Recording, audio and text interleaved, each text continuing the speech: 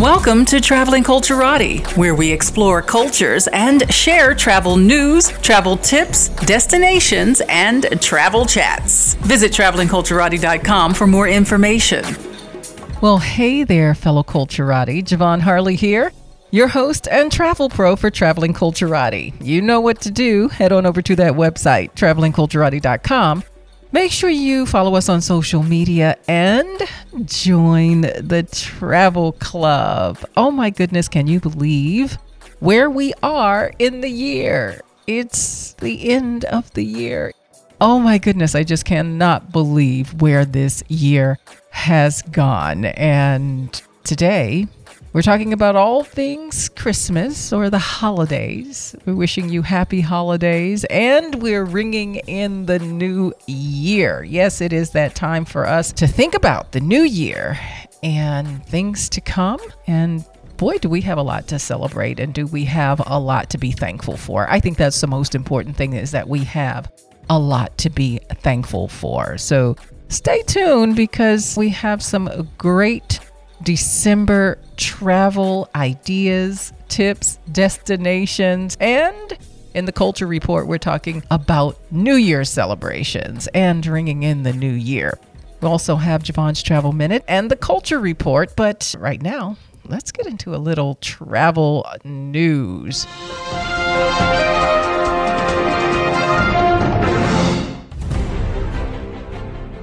One thing we want to talk about is TSA.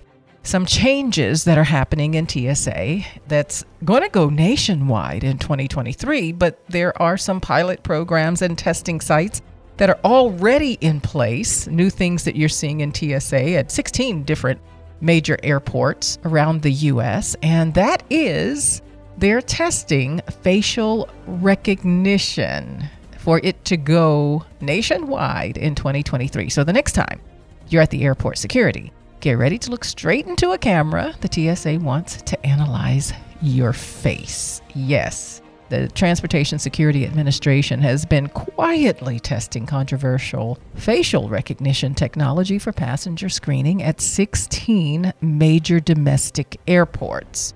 I saw one at Washington Dulles. I took a photo of it. I'm going to find that photo and I'm going to post it online for you. But yes, I've seen it at Washington Dulles Airport, but across the nation at 16 different airports, they are testing it.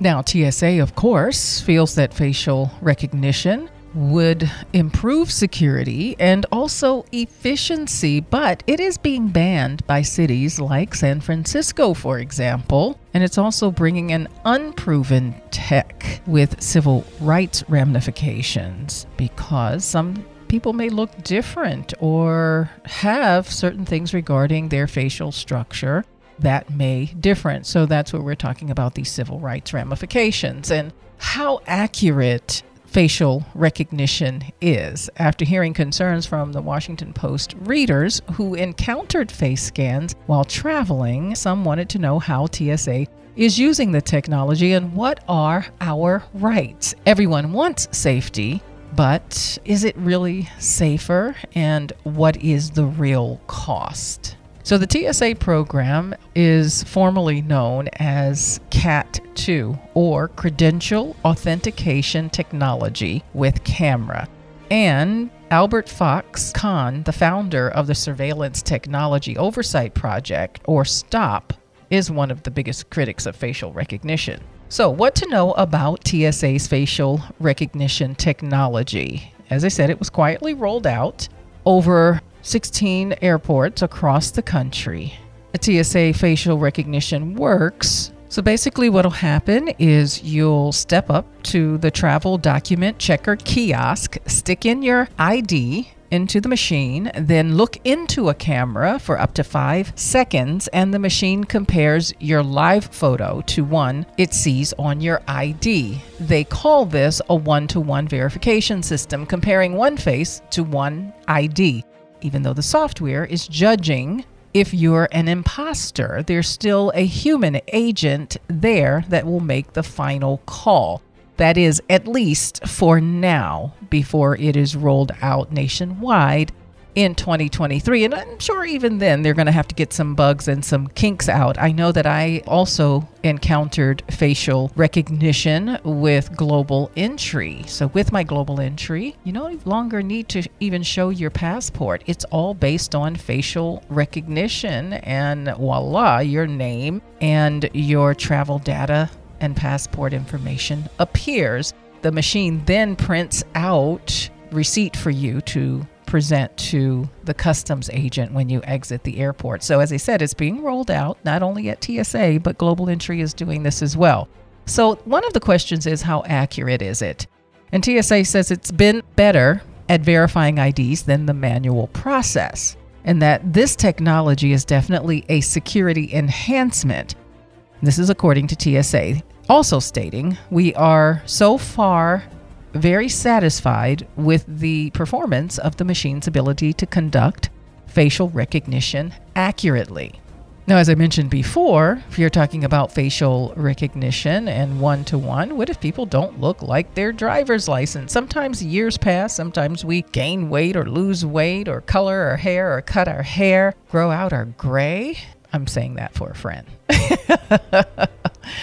Well, minor variations in appearance over time, like changing your hairstyle, have negligible negative impact on identity verification. This is according to TSA. But TSA hasn't actually released hard data about how often its system falsely identifies people through inaccurate or through incorrect positive or negative matches. Some of that might come to light next year when the TSA has to make its case to the Department of Homeland Security to convert airports all over the United States into facial recognition systems. Big question people ask is, what about privacy?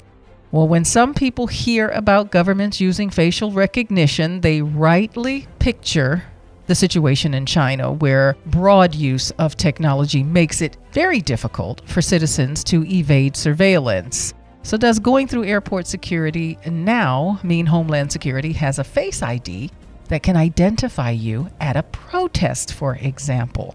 Well, TSA says it doesn't use facial recognition for law enforcement purposes. It also says it minimizes holding on to your face data. So it isn't using the scan to build out to new national databases of face IDs. This is what they're saying. So that's yet to be proven.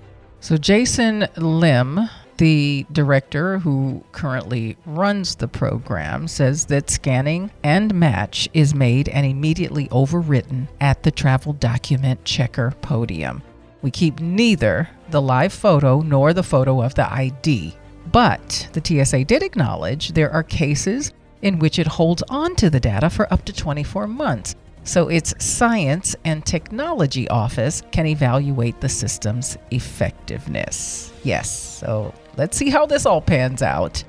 So what about your rights? Do you have to participate? And the answer is no. You can opt out and request a more traditional screening prior to the face recognition. And if you want to know which airports are the 16 that are currently using the CAT, it's Hartsfield, Jackson, Atlanta International Airport, Boston Logan, Baltimore Washington International, Reagan Airport in Washington, D.C., Denver International Airport, Dallas Fort Worth International Airport, Detroit, Metropolitan Wayne County Airport, Gulfport Biloxi International, Jackson Medgar Wiley Evers, Harry Reid International Airport in Las Vegas, Los Angeles International Airport, Orlando International Airport, Miami International Airport, Phoenix Sky Harbor, San Jose International, and Salt Lake City International. So now let's talk a little bit more about TSA and what we can expect from the future. One of the things I think that's on the top of all of our list is, will we have to continue to use these small toiletries in our carry-on luggage, these 3-ounce bottles, or will we be able to supersize it anytime soon? And the answer to that question is no.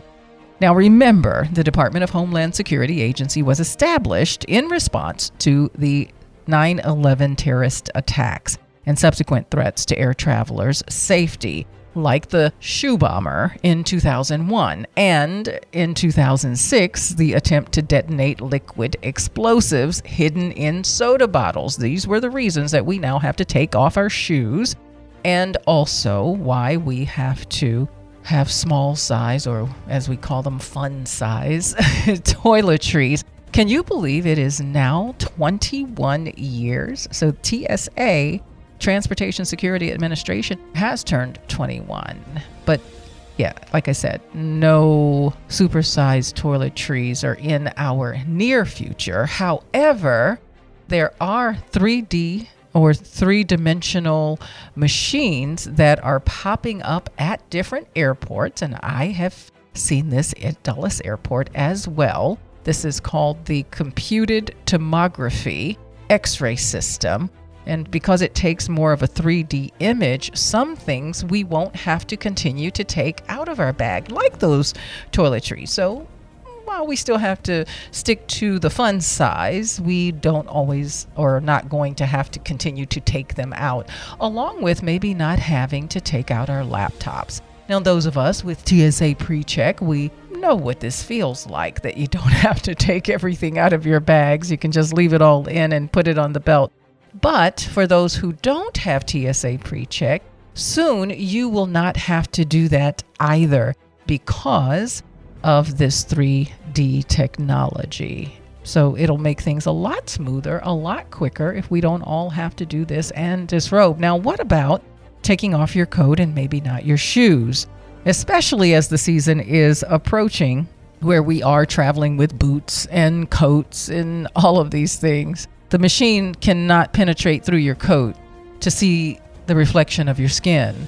So you will have to take coats off continuously.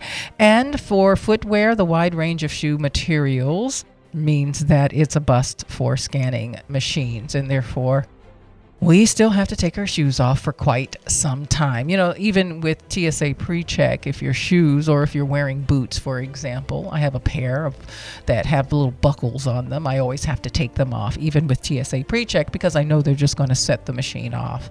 So those things will be unchanged in the near future. But to accommodate the diversity of shoes, the agency has launched a pilot program testing machines that inspect the clothing item from the ground up. Basically, you are stepping into or on a scanner one way to avoid removing your shoes, so that if a TSA bomb-sniffing dog inspects you in a line and moves on, a disinterested whiff means that you have passed the test and you can leave your shoes on. So these are some things that we can certainly look out for the future to make our lives a bit easier as we are going through TSA, or the security lane. But I still implore you to get the TSA PreCheck. It makes your life a whole lot easier. Lots of things changing in the travel industry through TSA and Airbnb, background checks, and new technology. So where will we go, and what do we have to look forward to in 2023? Well, that's all I've got for travel news. And when I come back, we'll have Javon's Travel Minute and some December and holiday travel tips and destinations. This is Traveling Culturati. We explore cultures and destinations. We share travel news and travel tips to keep you well informed and prepared for your next travel adventure. So go ahead and up your travel game with Traveling Culturati. Visit travelingculturati.com for more information. Welcome back to the Traveling Culturati. I'm your host and travel pro, Javon Harley. Make sure you head on over to the website, travelingculturati.com, and join the travel club. Yes, I want you to travel with, and we're going to some fantastic and exciting places. And now, Javon's Travel Minute. When you're traveling internationally and you make purchases, you want to look out for VAT, or VAT, value added tax.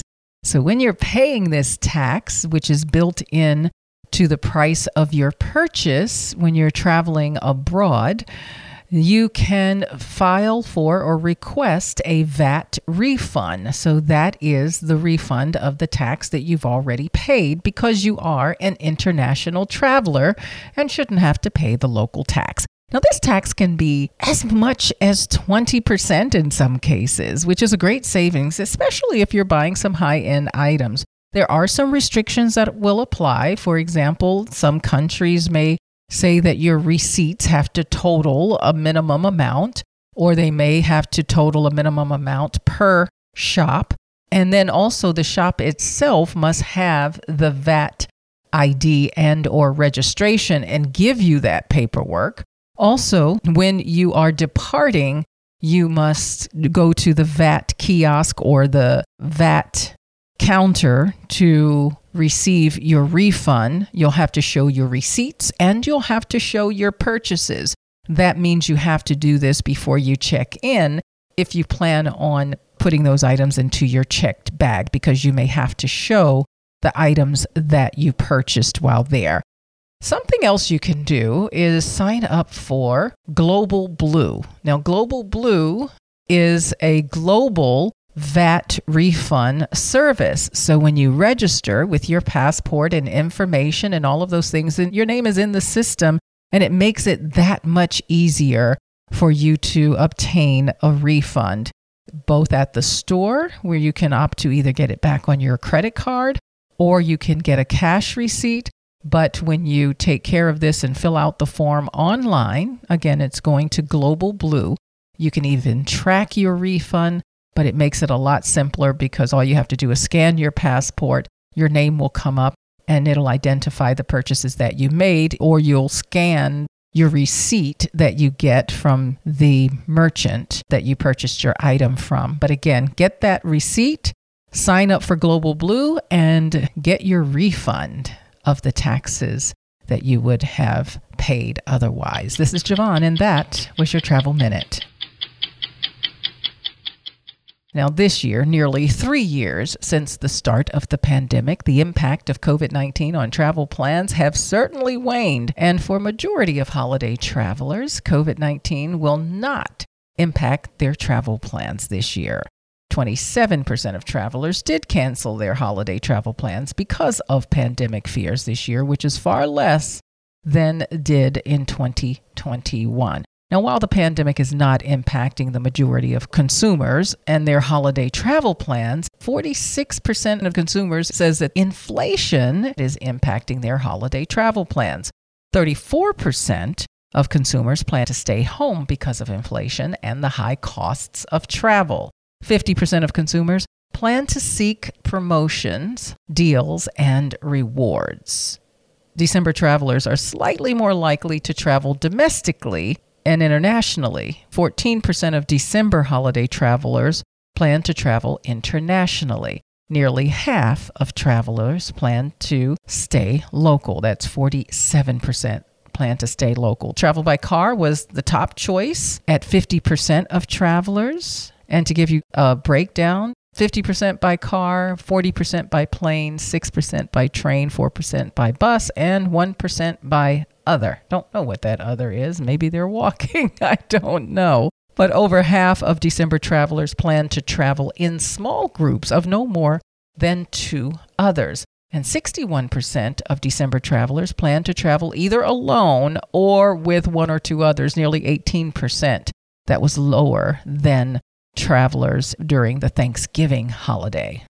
Whether you're going home to visit family, staying home, and maybe welcoming family, getting away for or getting away from the holidays, we want to help you with your travel plans and that journey. The holiday season means different things to different people. You have Christmas, Kwanzaa, and Hanukkah.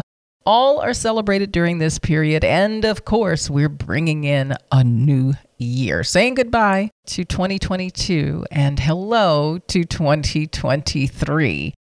I'm sure you already have your airline tickets or travel arrangements by now. And if not, well, that's another story because ticket prices are ticking up.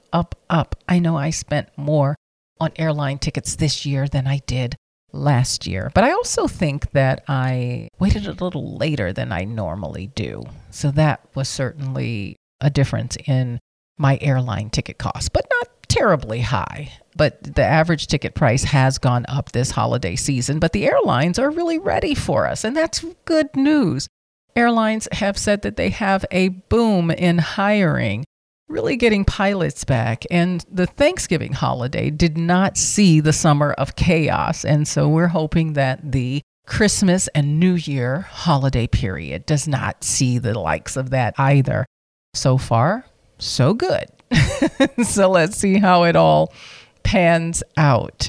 If you're traveling for the holidays, here are some tips to help you do so with ease and less headache. You definitely want to pack light, especially since you're probably with gifts in tow. Some things to consider about your gifts. Do not wrap them. I know you want to think that let's get this all done before we leave, but if you're going through TSA and even in your checked bags, if something isn't right and it picks up on any of the machines, they will go into your luggage and also unwrap your gifts. So it's best not to wrap them at all. Send them ahead. That's a good tip. And you can have them prepackaged or pre-wrapped, or just tell the hosts that you're having some things shipped to them and just put in care of, and they'll know it's for you and not to open it. Remember the liquids rule? Must be 3 ounces or less, unless, of course, you check them. You can, however, take food on the plane. Be mindful of the weight limit of 50 pounds for your checked bags. If your bag is over 50 pounds, it's typically less expensive to pay for a second bag than to pay for overweight luggage. If you're visiting family, let's talk a little etiquette. Send a pastry basket ahead of your arrival for breakfast on the morning of or the next morning. Maybe ship some wine in or buy wine during your stay. Think of ways to cater to the family you're staying with to make your visit more pleasant. If you're flying in, hopefully you've verified the most convenient airport for them, especially if they're picking you up. And make sure that your arrival and departure time is not too early or during rush hour. No one wants to sit in traffic for long periods of time. So if you can avoid it, please do. And if you can't, maybe you can take the subway or other transportation to meet them halfway or something like that. Now, if you're welcoming family, have their sleeping arrangements already mapped out and ready for them. They'll feel less like they're putting you out if they have to see that whole process of figuring out where they're going to stay. Have towels, washcloths, and toiletries for them, and slippers. I usually put together a basket and put it all in there, along with stocking the room or area that they're going to stay in with water, snacks, magazines, and so forth. This will be in reach so that, especially late at night, they don't feel like they have to roam around your house for some of these creature comforts. And ask for their favorite snacks and beverages in advance so that you can have them available to them.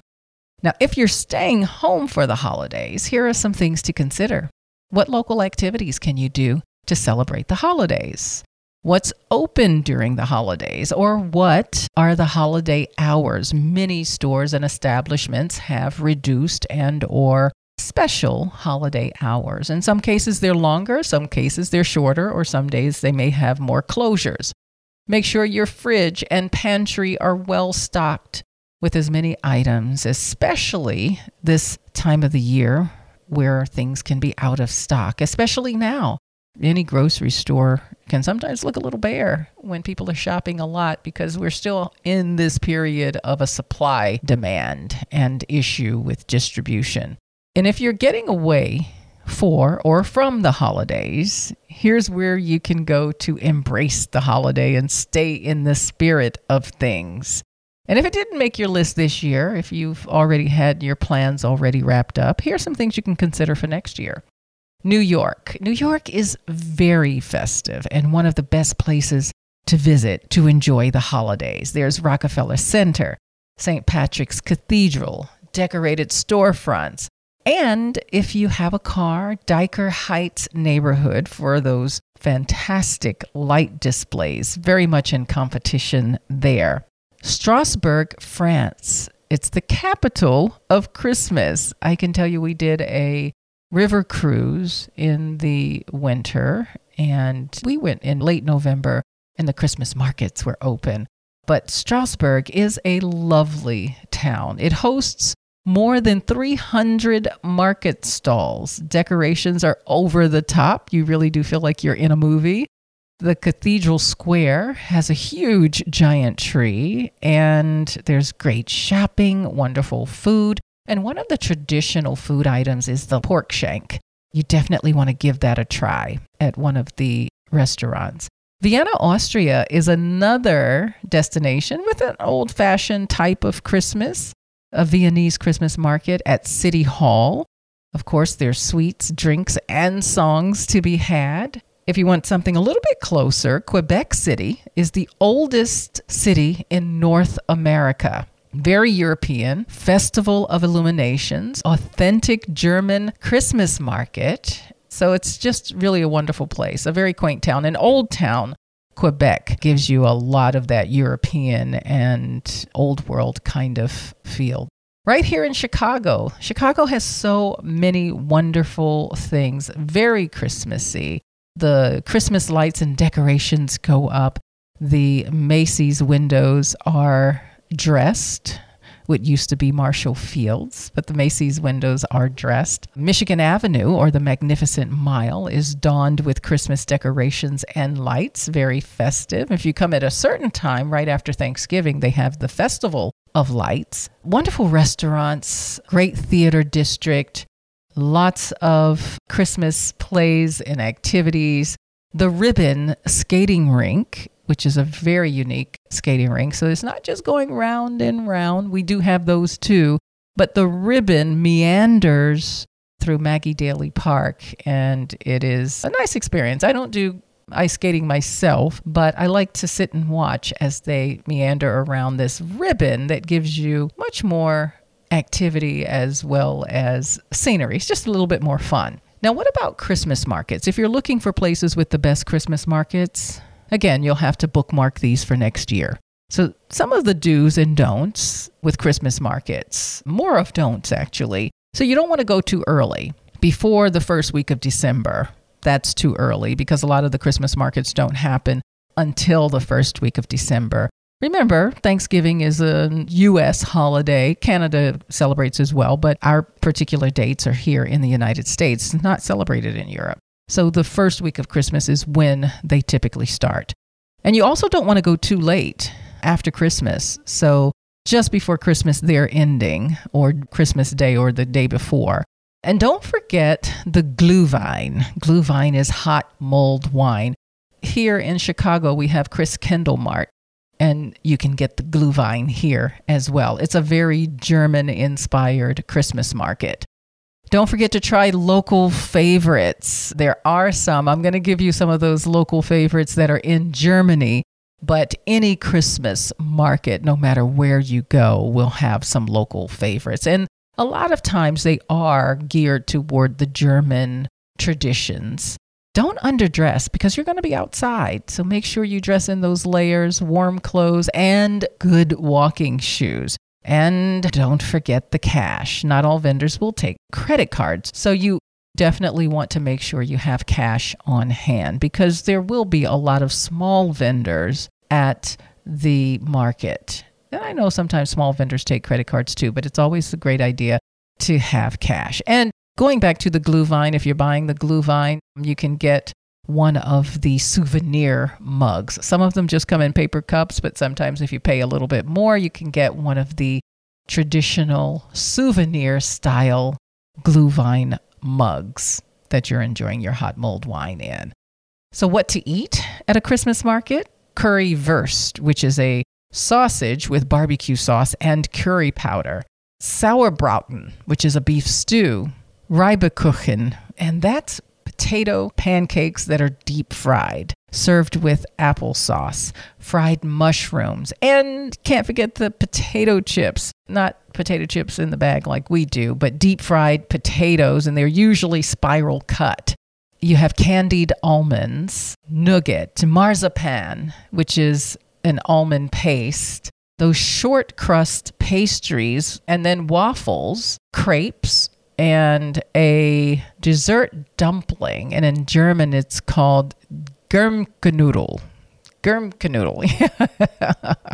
And you have pommes frites with mayonnaise. That's kind of Belgian style. Pommes frites, French fries with mayonnaise. So those are some of the traditional German Christmas market treats, but you will find them outside of Germany as well, because a lot of times the markets are modeled after Germany. Now, if you're looking to get away from most things Christmas or holiday related, here are some hot and cold destinations to consider. It doesn't mean that they don't celebrate Christmas, but it'll give you some places where you can go to kind of get away from it.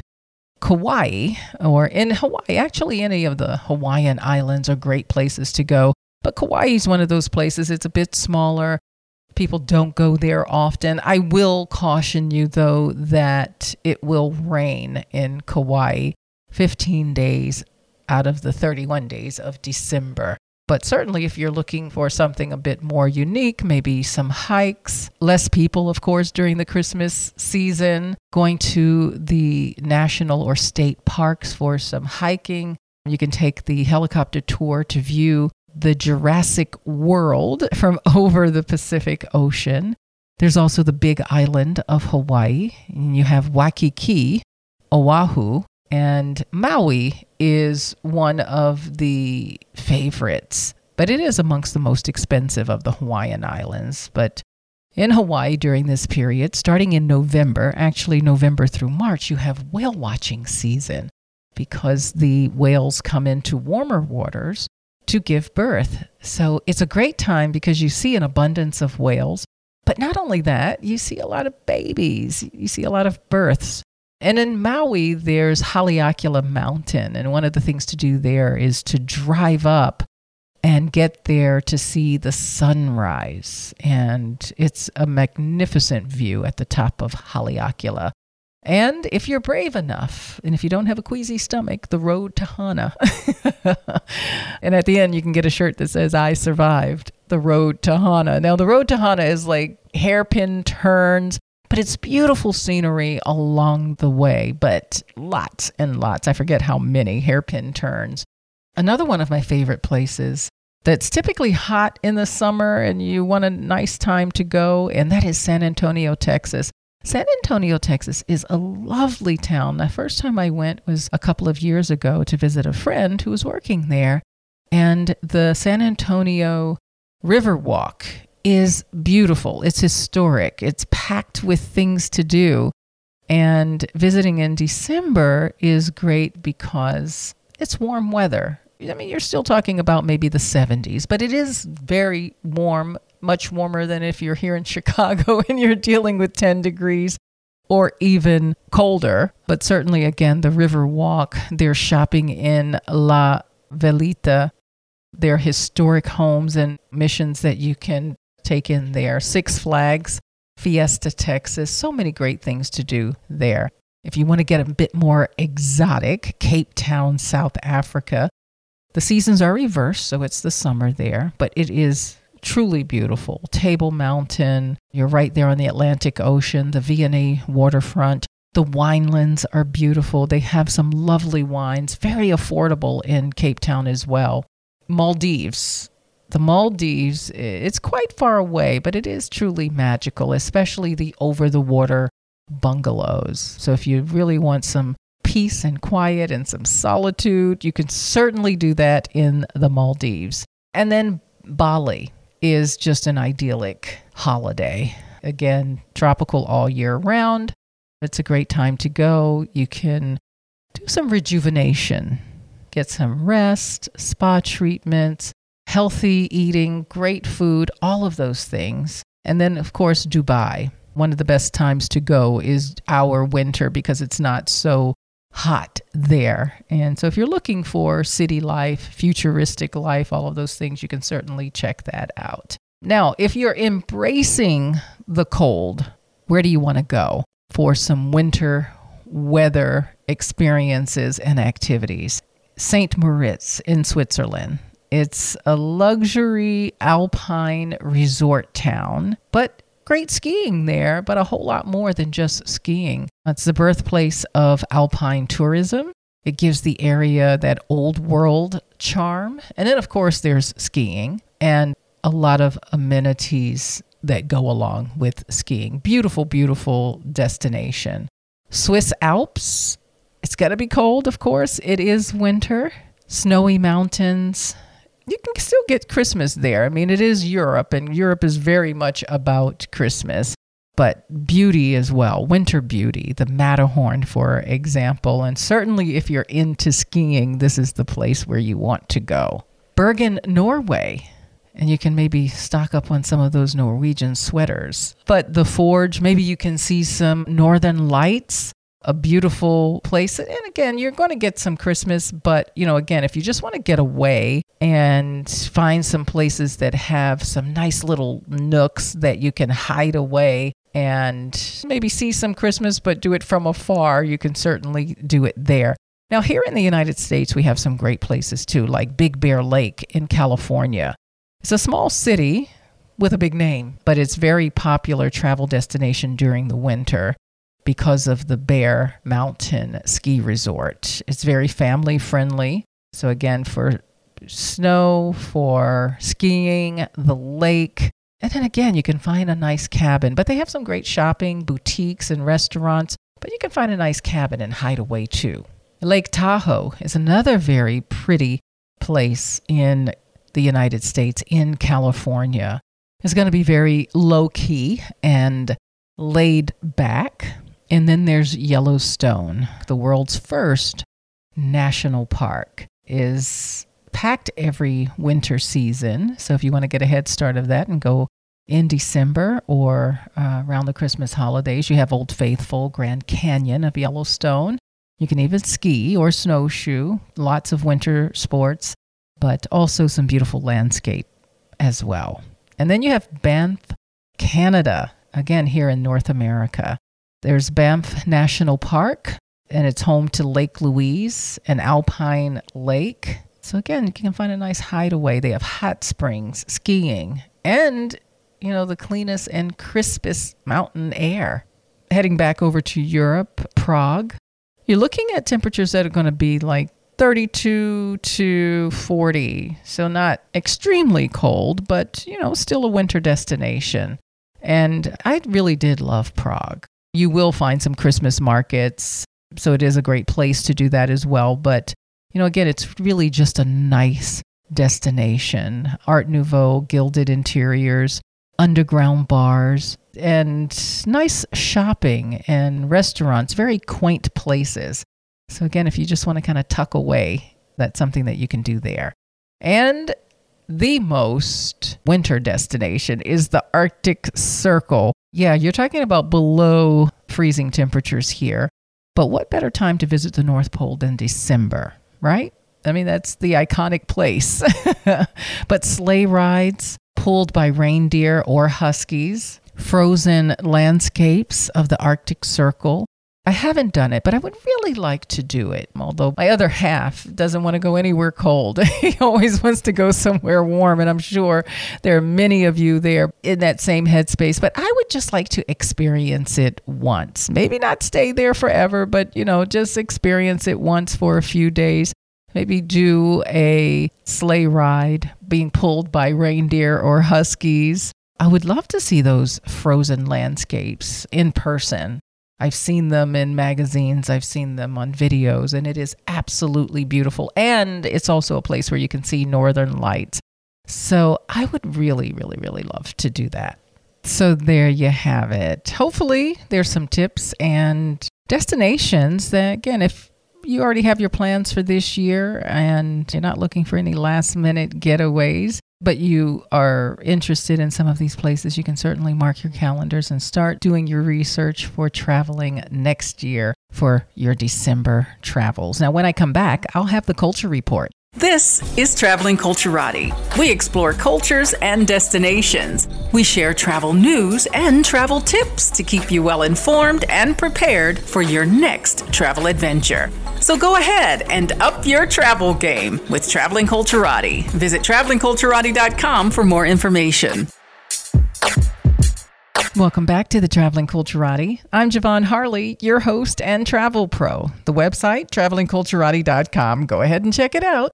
And while you're there, follow us on social media and join that travel club. Culture is forever changing and reflecting what's happening in the society and with its people. It can be born of the arts, music, food, and sometimes politics and strife. This is the Culture Report.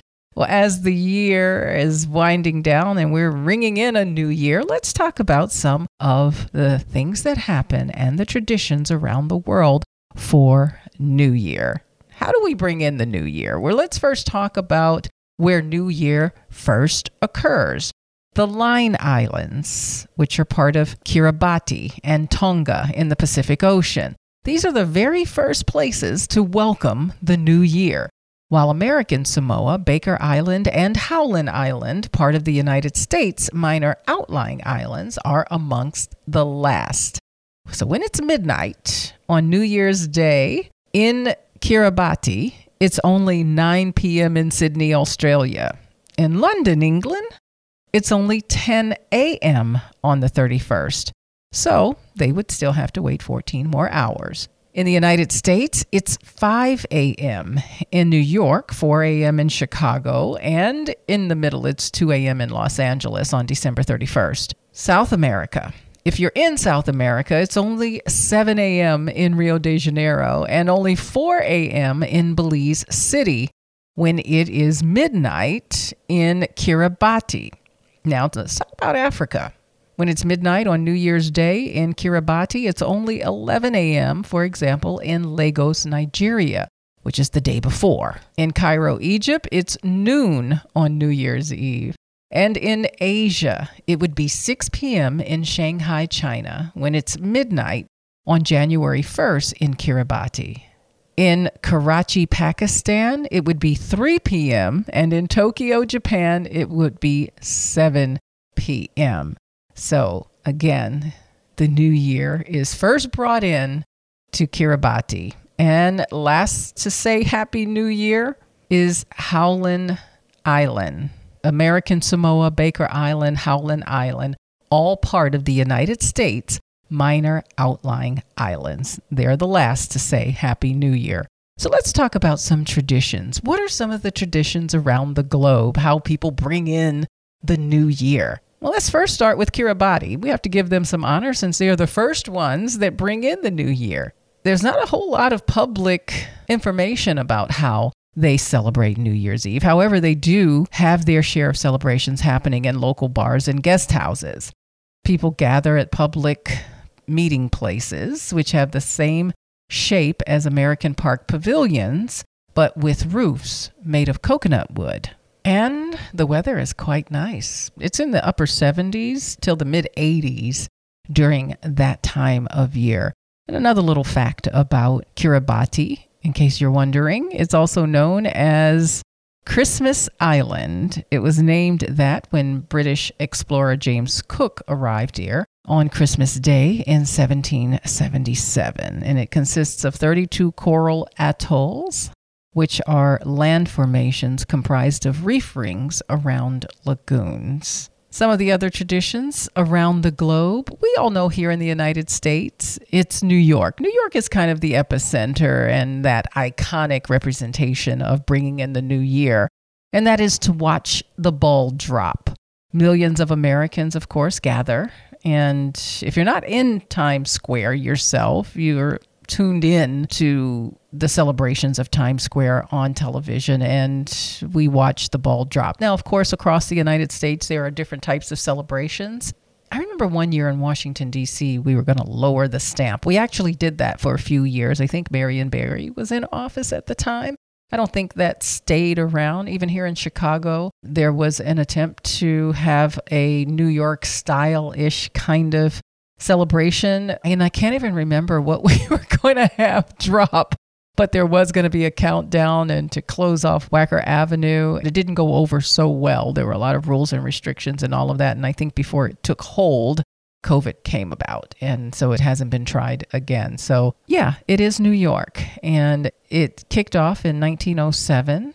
In January 1908, was bringing in the new year from December 31 to January 1. New York Times owner Adolph Ochs created the event to draw attention to the Times new headquarters, and it's been an annual event ever since. New Year's Eve celebration. Now, Brazil, if you're heading to the beach, that's what they do.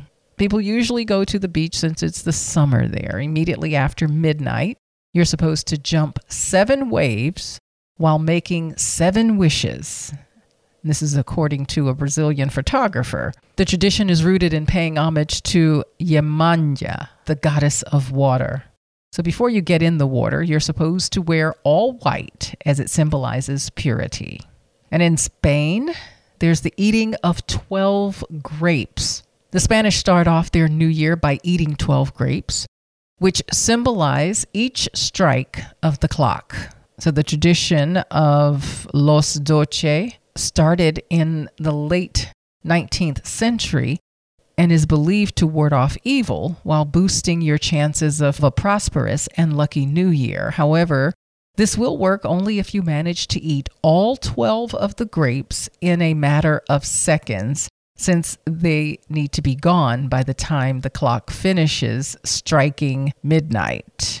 And then in India, there's a building of a sculpture of an old man and then burning it down. So back in Bombay, they'd make an effigy of an old man that symbolized the old year and then burn it at midnight. The burning symbolizes the passing of grievances from the old year and makes space for a new year to be born. Everyone would gather around singing Old Lang Syne, and then it would turn into a little party. Bombay is very cosmopolitan and was the home of people of various faiths. Therefore, there would be a ton of different festivals, but this one united across ages and of faiths. And in Japan, they eat soba noodles. People in Japan kick off the new year by eating a warm bowl of soba noodles. The tradition dates back to the Kamakura period and is tied into a Buddhist temple, giving out the noodles to the poor. Now, because the long, thin noodles are firm but easy to bite, I guess al dente, or what the Italians say, to the tooth, it is believed eating them symbolizes a literal breakaway from the old year. And in France, my favorite, feasting with champagne. There's always a reason to drink champagne, but certainly feasting with champagne, while the notion of drinking wine in France is, of course, not groundbreaking. The French up the ante and go all out on champagne to celebrate the new year. There's usually plenty of dancing and party hopping. The food choices, however, remain the same. Sparkling wine paired with oysters, turkey, goose, or a Cornish hen, but always with champagne, yes. Now, what do they do in Haiti? January 1 is actually Haitian Independence Day. They eat pumpkin soup because it was a delicacy that enslaved Black people were not allowed to have, and they often go to other people's houses and bring some of their soup and swap for some of theirs, and everyone makes it a little different. In Denmark, they throw old plates. Yeah, throwing old plates at your friends usually signals a conversation gone wrong. And in Denmark, New Year's Eve traditions like this brings loved ones good luck. Tradition has it that the more broken kitchenware you accumulate on your doorstep, the better off you'll be. In Canada, you go ice fishing. Freezing temperatures, yes. And I've seen the ice fishing here in Chicago. Still wouldn't be able to do it. But according to Global News, families will rent heated huts and cooking equipment so they can enjoy their feast with loved ones on the spot. And in the Philippines, they serve 12 rounds of fruit.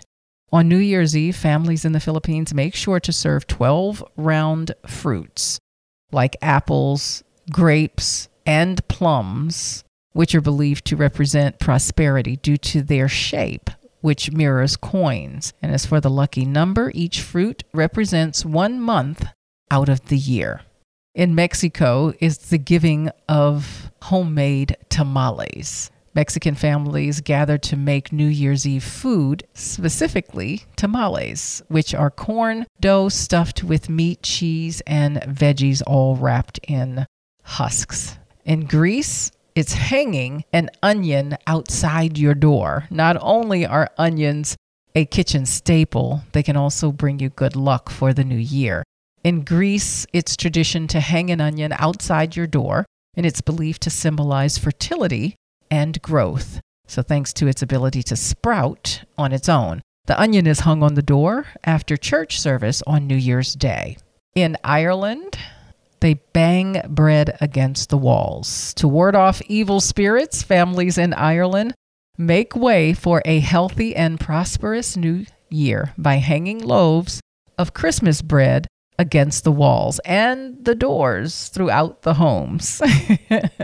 And in Norway, celebrating with a towering cake. Kransekake is a traditional ringed cake, often made with at least 18 layers. It's eaten in both Denmark and Norway on New Year's Eve. The layers, which look like cookies, are held together with a royal icing.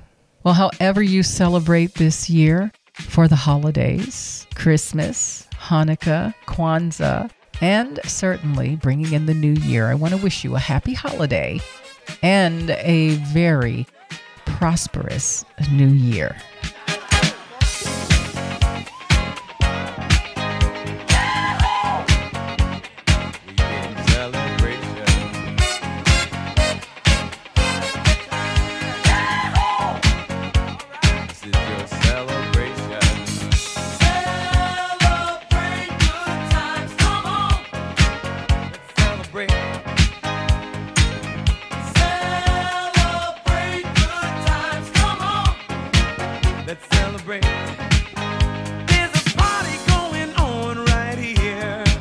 A celebration to last throughout the years. So bring your good times and your laughter too. We gon' celebrate your party. Ladies and gentlemen, This is Traveling Culturati. We explore cultures and destinations. We share travel news and travel tips to keep you well informed and prepared for your next travel adventure. So go ahead and up your travel game with Traveling Culturati. Visit travelingculturati.com for more information. ladies and